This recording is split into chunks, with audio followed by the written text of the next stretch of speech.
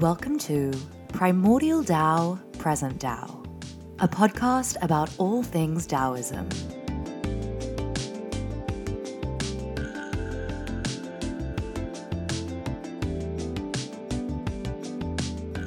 Our conversations and interviews will discuss ancient and modern Taoist wisdom teachings, spiritual practices, seasonal longevity and healing traditions, relationship guidance, and profound insights on walking an authentic and meaningful path, however you choose to walk it.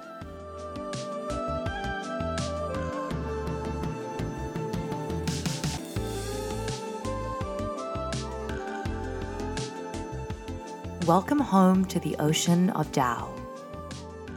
There's a part of us that is kind of like pushing ourselves towards our goal in spiritual life, if it's enlightenment or resolving karma or whatever.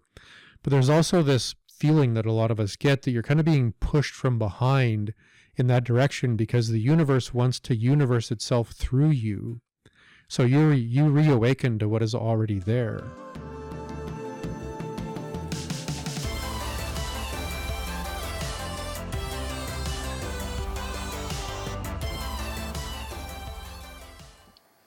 Welcome to Primordial Tao, Present Tao, Episode 2.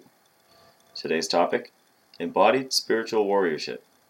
My name is Alex Kruger, and I am here with Dr. Michael Smith. Welcome to the show. Hey, welcome back. So this is the second episode. How are you feeling today? Are you pretty excited? Yeah, I'm a big fan of podcasting. This is, I think, the third podcast I've done in my life, so it's actually one of my favorite things to do as a way of sharing information with people because you can listen to it or watch it almost anywhere. That's awesome. I've been having a good time with it as well and learned a lot from our first episode together and even applying some of those principles in my life for the week since. Really? I'm curious, what about the last episode touched you or shifted something in you? The one thing that really stood out was just being more honest with myself about especially the relationships that you keep around you and which are, healthy and maybe where, you're communicating better, I suppose. Mm-hmm. So. Yeah. So for those of you who haven't heard the first episode, it was focused on the experience of coming into being. And that's a kind of a Qigong meditation invitation for people to become more present to their life. And in the first episode, we shared a teaching, a very common Taoist teaching called Xingming Shuangxiu, which is, in a way, some guidance about how to live in a way, a very meaningful life with respect to your nature, your character, your authentic self, as well as how you face the turbulence of your life and what we often call the good days and the bad days of, your luck, your fate, your destiny, and just how things are going. Yeah, and that's a huge part of, I think, healthy daily life. And then being able to start at least looking for those things through just, dealing with people or work or anything has been really helpful. Cool. Nice. So the title of today's show is Embodied Spiritual Warriorship. What does that mean? Well, that's a pretty broad range of experiences, embodied, spiritual, and warriorship. And I'm going to take those apart kind of one by one. But you and I were talking before the show, and you had mentioned to me that you have committed to 1,000 days training. We didn't get into the details. So one, I'm curious what it is that you're actually doing for 1,000 days and why 1,000 days? Well, basically the standing meditation and the Taoist walking are the two main things. And if there's time, I'd like to include yoga and some fitness, just general stuff, push-up, sit-up, squats, but also there's some cool Bagua exercises, and the goal is, get that alignment, heal some injuries up, feel more comfortable in the body, and that definitely helps when you want to go play, if it's riding a bike, if it's snowboarding season coming up. Mostly it is to fix those injuries and be able to, be more comfortable in dynamic movement. Cool. So for people who don't know, what is Bagua? So Bagua is the 8 trigram palm. It's a martial art expressing Taoist principles as movement and kind of harmony with the universe in the way that you live and in the way that you live within yourself and with other people, I guess. So it has largely to do with finding a rooted existence in yourself, as well as to the world around you, physically and energetically. But expressing those 8 palms as the 8 perceived elements in the Taoist teachings is kind of the goal there. But it's supposed to heal you, and it's supposed to be an effective martial arts system. Cool. And why 1,000 days? Well, you're supposed to do 1,000 days training for, I guess, just unlocking, like changing the way you experience it in your body. I mean, 100 days in a row is kind of one of the practices, and that you do feel habitual shift after that. But 1,000 days, you're really committed. That kind of changes how you really live, and the goal is to really embody the way you're training to move, so that you don't have to think about it so much anymore. Yeah, so I'm glad that you're doing that, because it's a great segue into the idea of embodied spiritual warriorship, because I've done a few 100 days training, I've done 1,000 days of meditation, but I don't think I've ever done 1,000 days of committed, say, standing or circle walking. So in the sense of embodiment, I'm really curious to see how you move and how your embodiment looks within the next 3 years, because 1,000 days is about 3 years. So that's going to be really powerful to see that transformation, I think. And it's really fun. Although some days you wake up really sore, and it's just part of it, though. Even that starts to get better, so... So that's really great, Alex. Thanks for sharing that. I think it really fits in with the topic of the show. Yeah, and I definitely look forward to learning about what you have to say about this embodied spiritual warriorship, because it looks like it would definitely help in anyone's life, really. Yeah, so as I mentioned, I'm going to talk about this from an embodied point of view, and then a spiritual point of view, and then the warriorship point of view. So the first thing that always comes to my mind when I speak to people about embodied experience, especially in the sense of a spiritual practice, is that a lot of us, and I've been there myself, so I'm not being judgy, a lot of us, when we first get into spiritual practice, it's a lot about what we read or what we see. I mean, you see a Star Wars movie, or is it Star Wars? Yeah. And you want to be a Jedi and you want to understand the Force. So at first, our way of experiencing our spiritual practice is very much in what we call the narrative. Things you can read, things you can hear, like a podcast, or things that you might be able to say in your internal dialogue, like I'm learning Taoism, or maybe I should sit down and meditate, or things like that, or maybe I believe in 1 or 10 or 1,000 gods, or I do or I don't believe in karma, or things like that. And those are all spiritual experiences in a way, but they're more of a narrative, right? So most of us, once we have that narrative, and it's kind of like the menu or the brochure of what you're going to get yourself into, the next thing is to bring it into actual experiential practice. And that's where the embodiment part really happens. So it's making that distinction between embodied experience and narrative experience. Okay. So it sounds like the embodied experience is, one that you kind of have to practice and mold. And the narrative is just, I think it sounds like they go both at the same time, but they're 2 directions of focus to practice on. Yeah, and in a way that kind of reflects what we talked about in the last episode, the Xingming Shuangxiu, and Shuangxiu meaning to study both together. So we have to have a narrative, we have to have an intention and things like that.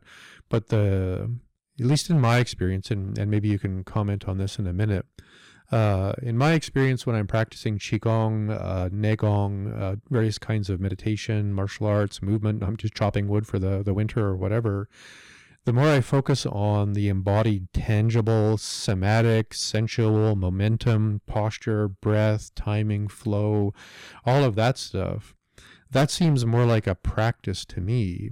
And when I'm thinking about planning my practice, or afterwards I have maybe some notes to write down after my practice, that seems more like, again, opinion, or again, the menu. And it's good to have both, but I've always found the more deeply embodied, the more deeply experiential, the more transformational, and in a way more real it is to me. Would you say that's been your experience too, or? Yeah, and about what you said in the last episode, how you're always practicing that way. If you're splitting wood, say, you're always in the mindfulness and self-awareness of how you're carrying your body and how you're breathing. And it is really about even standing in front of the sink and doing some dishes. Are you in your legs? Are you standing vertically? How's your breathing? And then definitely how that kind of feels emotionally. Am I anxious right now or anything like that? Can you relax? Can you, by just realizing that you might not be breathing as well as you could be? So, yeah, that's cool. Yeah. So I'm glad we can both kind of make that clarification for the audience, because it's on a podcast right now where we're just sharing ideas, which is amazing and fun and cool. But what I'm really hoping to encourage and inspire people to do is to take the invitation and to turn it into an actual living, embodied practice. So if we have a sense of what embodiment means, and I think we all can kind of say we all have a collective agreement more or less about what the word spiritual implies, because I don't really know how to define that, except I think I would say we all agree what it's kind of about.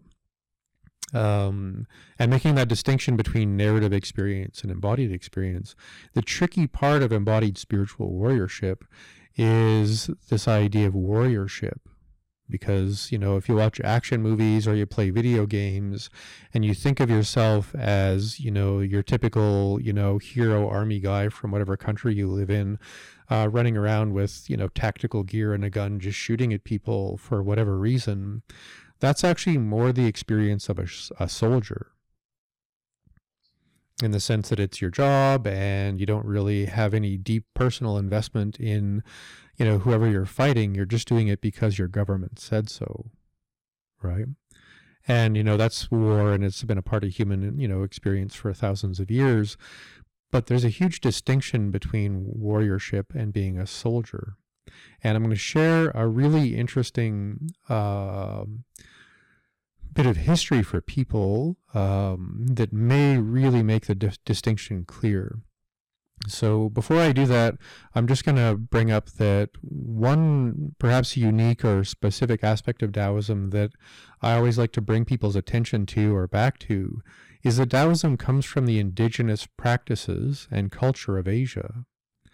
So when we think about ideas that are coming from Taoist teachings in the modern world, and by modern I mean like the last 2,000 or 3,000 years, when we think about those teachings, we have to make a distinction between what modern terminology like warriors and soldiers look like compared to what the indigenous people of the world, because we all have indigenous ancestors if you go back far enough, and if you believe you're from another planet, I'm pretty sure at some point earlier on in that planet you were probably some kind of animal. So if we kind of just respect that quality of Taoist perception, I'm going to share teaching, and it has a lot to do with the indigenous people in North America, especially the people that lived on the plains. And as a person myself with a bit of indigenous background, and I've done some teaching on Aboriginal education in the post-secondary, at the post-secondary level, I have a pretty comfortable relationship with these bits of history and kind of why they're really important. So there's a tradition amongst a lot of Plains First Nations or Native American people that we call, in modern world kind of terminology, dog soldiers. And that's a very Western kind of way of looking at it. The term actually would describe a person who is using a dog's leash or a dog's strap to tie that dog leash or strap around their waist, and then to tie that leash about 20 feet long around a wooden stake, and then to run towards the enemy and to pound that stake into the ground, so that if you're young and inexperienced or afraid and know you're going to die, your job is to stand between the people coming to attack your people, the enemy, and to give the people, the young people and the old people, the best amount of time to run away or to do something else. So this is often young men and women who would literally grab a stake, about a 20, 30-foot, cord of rawhide leash that would, be woven up. And then again, they would run out towards the enemy, pound that stake into the ground, tie it around their waist, and to stand and hold their ground in that form of warriorship. There might be other warriors who had more experience, who might be on horses. They might be ready to fight in a more classical battlefield, well-armed, well-trained kind of way. And obviously those people are in the same place emotionally and spiritually because they're there to, in a way, offer their life and their skills to fight the bad guys. Right? But there's also the people who are young or old or inexperienced who know that the only way you're going to keep your people alive is to sacrifice yourself and to do your best, even if you don't really know what you're doing. So I always have thought that the dog strap or the dog leash warriors have always in my mind or my heart held a certain place of a real deep quality of warriorship, which is it's 50-50 or probably worse in the sense of, whether or not you're going to live, that, you're committed to that kind of bravery and that kind of courage. Wow, that is really powerful to be so brave that you choose to stand up for people or what you believe in, but then also self-aware enough to know I might still decide to run away and then taking that option away. So how can people use that in life now? I mean, how can more people connect with that kind of mindfulness? I would say the most tangible places to start is with any kind of a practice. And if it's a yoga practice, mindfulness, meditation, breath work, qigong, resistance training, running, swimming, whatever it is, but to make your relationship with the practice about a specific kind of progress. A lot of us today, I would say, and as a clinician, I see this all the time, a lot of us have mild to moderate addictions. Some people have severe and like almost life-threatening addictions, obviously, but for most of us, we're addicted to a kind of distraction. So when we commit to a practice, it could be like, say, meditation or qigong, it's that we're committed to our practice and that we're trying to create a kind of progress, but we can't control the progress. And this is a hard thing for people nowadays because we're so used to just sort of scrolling and shopping. So we know what we want, we know what we're going to buy, we wait for it to get delivered, and here it is, and I hope you're satisfied with what you bought. But that's very predictable, and there's a kind of ownership and a kind of impatience and a kind of entitlement and a kind of almost greed to that in a way, compared to what people have been doing with meditation for thousands of years, where you sit and you commit to the details of your practice and to the unknown qualities and unknown accidents and unknown epiphanies of a meditation practice. So progress isn't something you can control. And transformation isn't something that you can decide because, and this is a funny thing, I always think of puberty. If I was 12 years old and I tried to decide who I was going to be and how I was going to look when I was 18, I kind of have the feeling I'd be pretty freaked out about the whole thing because you have no idea how you're going to look in a few years. And in some traditions, we have many puberties in life. So if I'm in my 20s and I'm trying to decide who I want to be as an adult, and I go through that second puberty, people call it Saturn return, if I'm trying to determine who I am in 5 years, I've taken away the possibility of transformation because now I'm stuck being 25 in my 30s because at 25 I thought I knew enough to decide who I was going to be in my 30s. And that's just sort of the flaw of the modern world, because we just keep thinking we know enough, we have it all figured out, and that, we're in control of who we're becoming, so we win. And when it comes to spiritual practice, that's the opposite. I'm investing in being transformed, blown away, blown open, ripped apart, remade in a more authentic and powerful way. But you can't have transformation and profound realization if you already know or think you know what the answers are or how it's going to look and feel. So that's always the real hard part about coming into a practice, right? Is you have to kind of give up control at the same time as staying dedicated to something like a meditation or a Qigong practice. Sorry, I was just going to ask if it matters if you practice for 5 minutes or for 20 minutes a day. I guess it depends on what you're practicing. I mean, there's some things that take 30, 40 minutes to even begin to happen. If you're only available for a few minutes, then what I usually recommend people do is do about 2 minutes an hour, or like 2 minutes 5 times a day instead of 10 minutes in the morning. So if you were, for people at work or some example like that, I mean, to just take 2 minutes to check in if you have good posture and if you're breathing right and try to calm down like that, or what kind of practice did you have in mind for just a short practice on that? Well, I'm reminded of, I had a really serious job when I used to be an engineer a long time ago, and I was running this factory and I was really new at it. I ended up managing it when I was pretty young. So I was like, really stressed out. And, if things get messed up, somebody could like chop off their arm with all the machinery. So I was responsible for a lot of stuff. And I'm not making this up, Alex. For like 3 months, I went to the bathroom for about 2 minutes every hour, so I could go to a place that was quiet because of all the big machinery in the factory.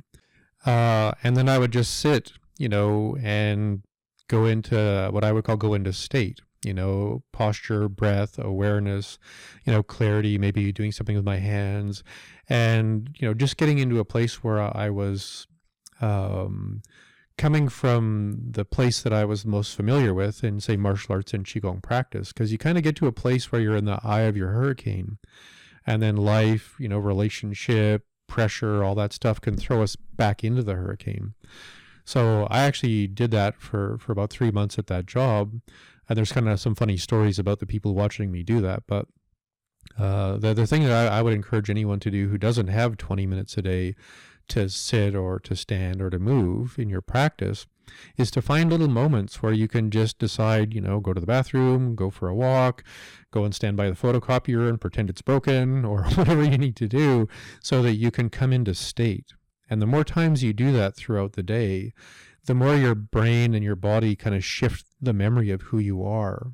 Whereas if you only do it for a few minutes in the morning or the evening, you can't really go as deep as you need to change something. So it makes more sense to do small amounts throughout the day. And hopefully, when you start noticing how much that's impacting your stress level, your relationships, how you communicate, then you're probably more likely to say, I'm going to get up a bit earlier and really see what this stuff can do for me. So the consistency, that's more of the key, instead of just a little bit in the morning and a little at night, but more steadily throughout the day sounds like the way to go to kind of embody the spiritual warriorship, if that's your practice. Yeah, and I think the easiest way to look at that for a lot of people is like momentum. If I'm paddling a canoe and I'm going against the current, I have to keep kind of moving with that momentum to actually get where I'm going. So again, I call it an awareness frequency practice. It's the number of times a day that I grab my proverbial paddle and actually move my life and my experience of my own inner world in the direction I want it to go. Beautiful. Because if I don't do that, the momentum of modern life is actually going to push me towards where everything else is going. And as a doctor, I can tell you, like, 60% of adults have their chronic illnesses due to just lifestyle and work stress. 80% of people with autoimmune diseases have experienced enough trauma due to their illness or earlier kinds of trauma like childhood trauma that trauma is driving their disease. I mean, 30% of adults seek treatment in the modern world for mental illness at some point in their life. That's 1 in 3 people that you ever see in a coffee shop or on a bus or on the subway or walking down the street. 1 in 3 people you see walking around as adults at some point in their life are going to seek mental health care. So our present momentum as a society is pushing us all into a really strange place. And with that metaphor of, pounding that stake into the ground and tying that rope to it, I like to remind people you're kind of you're pounding that stake into the center of your heart when you make, in a good way, not in the vampire way, but in a really good way, about saying, I'm committed to this and it means enough that I'm not going to allow the bad guys, the momentum of modern society, to wash over me like an ocean and just carry me into the mess of all those terrifying statistics around how people's health is going. So today it really matters, I think, to have a practice and to commit to it in some way. And it's preventative medicine by the sounds of it. I mean, why wait till troublesome outcome like that if we can prevent it? Mm-hmm. So, and it seems like most of those are outcomes of like stress related emotional trauma, right? So, not to say it's a game, but head games a little bit, kind of trying to resolve inner turbulence, I guess. Well, we don't live as tribal people who may have to pound a stake into the ground to keep the enemy from killing our mums and dads and little brothers and sisters. But we have the distraction of our phones. We have processed food. We have insane schedules. We have, climate change. Whatever it is that, each of us feels is kind of coming to get us. If we don't stake our practice to something that means something and tie ourselves to it regularly in the sense of a daily practice, a weekly practice, and I'm trying to play with the imagery here, if modern society is like a wave that's going to wash us all into the kind of pit of modern statistics, I want to tie myself to something that matters, and it's going to keep me from ending up in that place. Because, I've been in medical practice for 25 years. All day, every day, you just see people who are trying to swim upstream and trying to eat better and trying to stay healthy, but maybe something genetic has, affected their well-being. And then I meet other people who are like, well, doc, it's your job to fix me, so, it's all your fault if I'm not healthy, so do something and make it all go away. And I'm, in those situations, kind of shaking my head going, I'm not that kind of doctor. I'm the kind that actually teaches you what you need to do to regain your health day by day. So people have to stake their meaning, their spirit to something that they're willing to actually kind of fight for, not in the warrior soldier action movie sense, but more in the patience. I'm not going to go and open the fridge and eat whatever the heck I want, or drink whatever I want. And I think of, here you are doing 1,000 days practice. You've told people what you are doing, but think of 3 things you're not going to do for the next 3 years and just share those with people in the sense of what that looks like in the other way. Well, the biggest shift was probably trying to get up at the same time every day. So setting a bedtime and committing to a schedule like that's a bit of a shift. But sleep's really important, honestly. You feel way better with the right amount. So the second one is, more persistence towards eating healthier foods and being mindful about the value of the fuel that's going into the body. So more cooking is fun, and it just takes a little more time. So that's the third thing, is the time management. These 3 years are going to be busy, and always having practice to come into where you want to be in a good place, mentally, physically, feeling rested, loose, looking for optimal conditions and consistency. Those are gonna, so it's just a little challenging because you do have to say no to fun social events in order to keep practicing, but that's worth it. Yeah, so I guess that demonstrates to people, I hope, with the metaphor of staking your heart to something that matters long enough to get the result you're looking for in the face of the enemy, which is all the things in modern life that are just going to make you sicker, weaker, and more distracted. So that's where I'm at with my journey and the 1,000 days so far. But Michael, you've had quite a background in similar training and Taoism yourself. So where did that all begin for you? I started martial arts and a bit of meditation and Qigong when I was 10. But it was kind of like the stuff you would learn at a recreation center, and it was mostly Japanese martial arts at the time, judo and full contact karate. Then my family moved across the country, and it took me a while to find new people to train with. And I have to admit that I got very, very, very lucky. When I was 17 years old, I met a man named Eric Tuttle, and he is one of the most committed, legitimate, high-level people in Canada, if not the Western world. He's been training every day since 1968. Wow. Yeah. So when I met him at 17 years old, and because I was funny when I first met him, he knew that I was doing karate and judo and, all these other things. And he didn't really love those martial arts as much as he loved things like Kung Fu and internal martial arts like Tai Chi Chuan and Bagua Zhang and things like that. So it was funny, when he first met me, he made me go and stand still and then walk in circles around a tree. And I had never seen like Qigong standing meditation in the formal sense or Bagua circle walking in that sense. So I actually thought that he was just sort of like trying to test me to see if I would like stick it out. Like traditional Chinese martial arts, if you ever seen the movies, there's some poor kid stuck in the rain, standing outside the temple, hoping they let him in.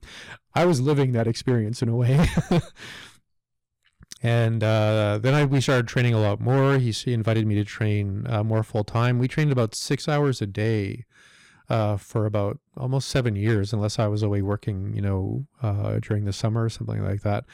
And we did, Shaolin, we did Wing Chun, we did other external martial arts and weapons, and then we did the classic internal martial arts of Tai Chi and Bagua and Xingyi, and some really esoteric, weird stuff. So that was over about 7 years. But when I was 17, and I had first started training with him, and I started pestering him a lot about Buddhism and Taoism and meditation, and are you a Buddhist, are you a Taoist? And he'd say, I haven't decided. And we were walking, from one class to another, and I always think of like the cartoons, like with the little dog and the big dog, and I'm just yapping away, but what about this, but what about that? And he would just keep deflecting and saying, well, just keep meditating and things like that. And he obviously knew that I was pretty interested and focused, but I think he also knew that I was just looking for something to kind of stake my heart to in a way. And eventually he said, well, if you're really that interested in Taoism, I'll introduce you to one of my friends and kind of a mentor. So I said, please, please, please. He got me and a couple of other students together, and we went to meet this man named Pedro Chang. And I was at first a little bit, surprised that this Taoist teacher was named Pedro. And also when we entered his house, he had a really nice house, and I always had my idea that Taoists were like, hermits who lived in caves and, would look like, hermits in caves or something. Turns out this Master Chang, he had taught mathematics and physics in Mexico for about 20 years before he moved to Canada. So his Western name was Pedro. Cool. So here I am having tea with this, interesting man, Pedro Chang, in this very beautiful living room. And I think it's important to bring up context because, this Pedro was a very wise, very astute, and also very intelligent. I mean, he taught math and physics and stuff. So here he is at his, dining room table with, Eric Tuttle, high-level martial artist, very, very respected in the Chinese community. And these three young men who are all training martial arts 6 hours a day, more or less, depending on, each of us. So that context was kind of important. And he wanted us to, ask questions, but I guess when I think back on it, I can see that Pedro was doing a really good job, because what he decided to do with us was to show us 4 different Chinese characters in what he had described or I don't think he used this term, but he was implying what we were talking about staking your heart to your practice in a really meaningful way as kind of a life commitment, but also about being invested in developing skill and skillfulness, and also kind of and I was 17. I mean, if I was talking to someone now in my 50s at the dinner table and he was 17, and I was like, what would I really say to someone at that age about Taoism? I can completely understand why Pedro did what he did. So what he did was he talked to us about spiritual warriorship, and he used 4 Chinese characters to help us understand that. So what were the 4 characters that he told you about for spiritual warriorship, and what was the real meaning behind those guys? So I'm just going to bring up for the people watching on the video the Chinese characters so you can see them. For those of you experiencing this with audio, I'm going to describe the characters kind of like little cave drawings. So the first character that Pedro drew, and he drew it on this little kind of chalkboard at the table, was the character pronounced "sure." And it's actually an image of a person standing on the land. So there's a little line for the land or the ground. There's a vertical line going up for the person standing there. And then there's a really long line going across the middle of that person's body. And the easiest way to imagine that character is to think of someone standing there holding onto a spear, or maybe a shovel, or maybe something else. There would be a kind of almost like engineering level advantage. So if you're the first person in the history of humans to have a spear, you're, kind of like the first Jedi in the sense that, wow, you've really done something.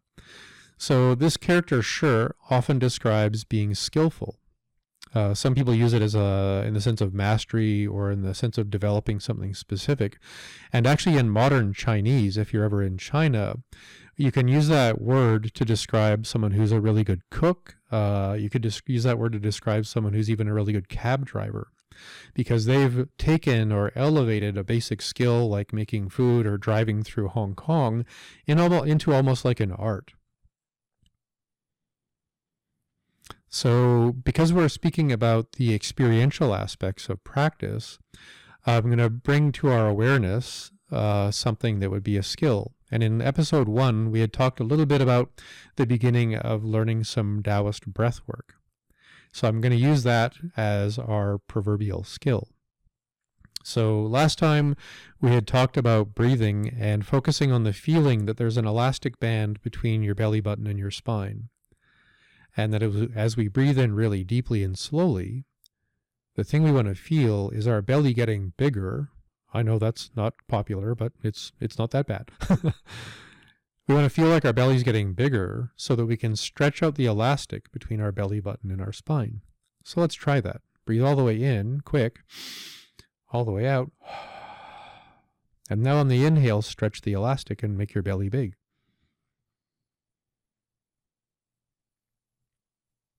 And then as you exhale, let the elastic pull your belly button back. So you empty your whole breath. Now, if you do that really slowly, and you really feel the shape of your abdomen changing as you inhale,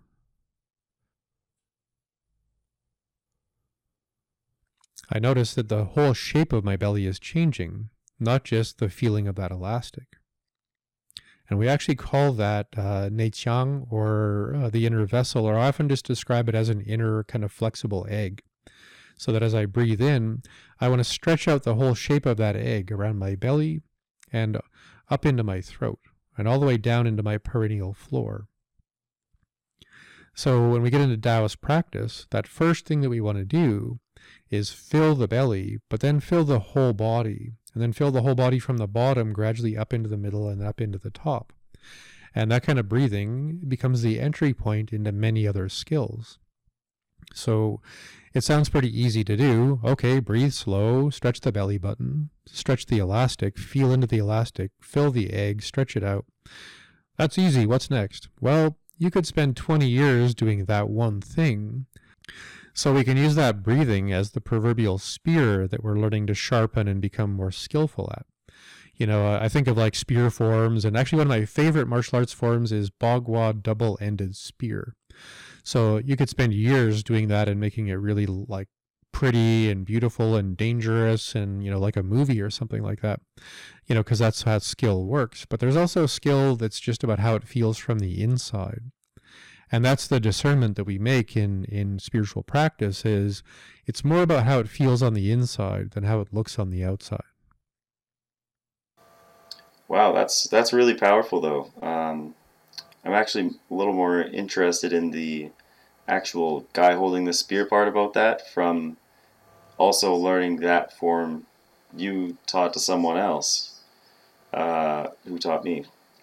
So it is a lot of fun moving in an intuitive way, and also just having that awareness and that kind of presence of, standing right here. You do feel a little strong, or a bit like a warrior when you actually kind of hold a spear. So it's really fun. Yeah, and does the distinction between what that form looks like on the outside and what skillfulness feels like on the inside kind of come across in a way, or I guess I want to make sure that that's actually coming across in what I'm saying for the people listening. Absolutely. So, and with the form actually, and the practice, when you are at first focused on learning the rough shapes of the moves or the choreography, and later are passed into more the quality of how you're doing those movements, is where it seems to become more intuitive and almost like something that flows through you instead of you trying to go and do that. It's like that's doing it for you in a way. Mm-hmm. Yeah, that's the coolest thing about weapons forms, is it's such a dance between the inside and the outside. Yeah, it's really fun. It feels super graceful, and also like an extension of your body when you're holding a pole or a spear, and you kind of get a feel for where the end of it is, as if it were a part of your hand or your arm when it's traveling through the air, which is really cool. Cool.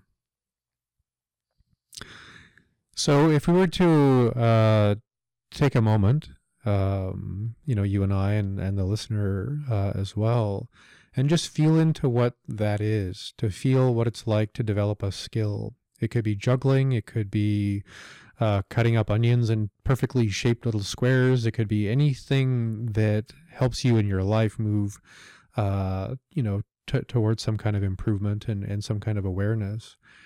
To just feel into that, and to feel that that's actually in a way the portal into any other depth of practice. Because if you can't develop the skill and the patience and the feeling for all of it, there's really no point in trying to go any deeper. So the next character we're going to get into is the character for Zhi, which is a term we usually translate as willpower or willingness. And it's a similar character. It has that same picture of the ground and a person standing on it with a spear or something. But below that part of the character is the radical, or the Chinese character for your heart, in the sense of your present perception and feeling and conscious experience of your life. So we're going to go into the breathing again and play with it a little bit more. And I'm going to use that as a way to demonstrate the distinction between Shi, just that idea of skillfulness, and Zhi, this idea of a deeper kind of willingness and commitment. So let's go back into our breath and feel that elastic belly button to your spine, stretching it out. Filling the egg, the lower part of your body, filling the middle of the body, filling the chest. Exhaling, emptying it from the top, emptying it from the middle, and then kind of squeezing it out gently in the bottom.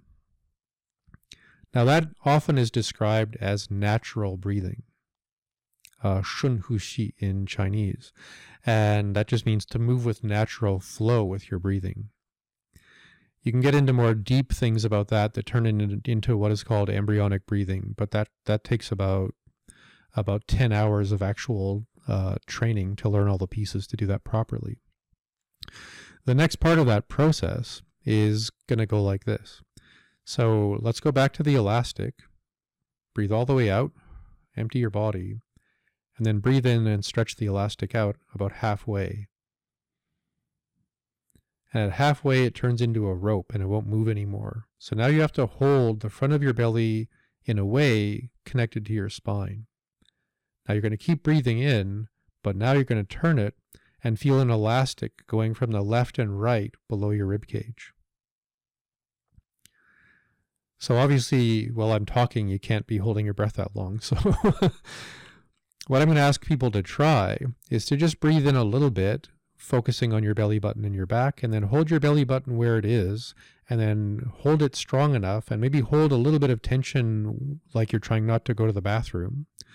And then see if you can use that muscle connection to squeeze your breath left and right into the sides of your body. So exhale all the way.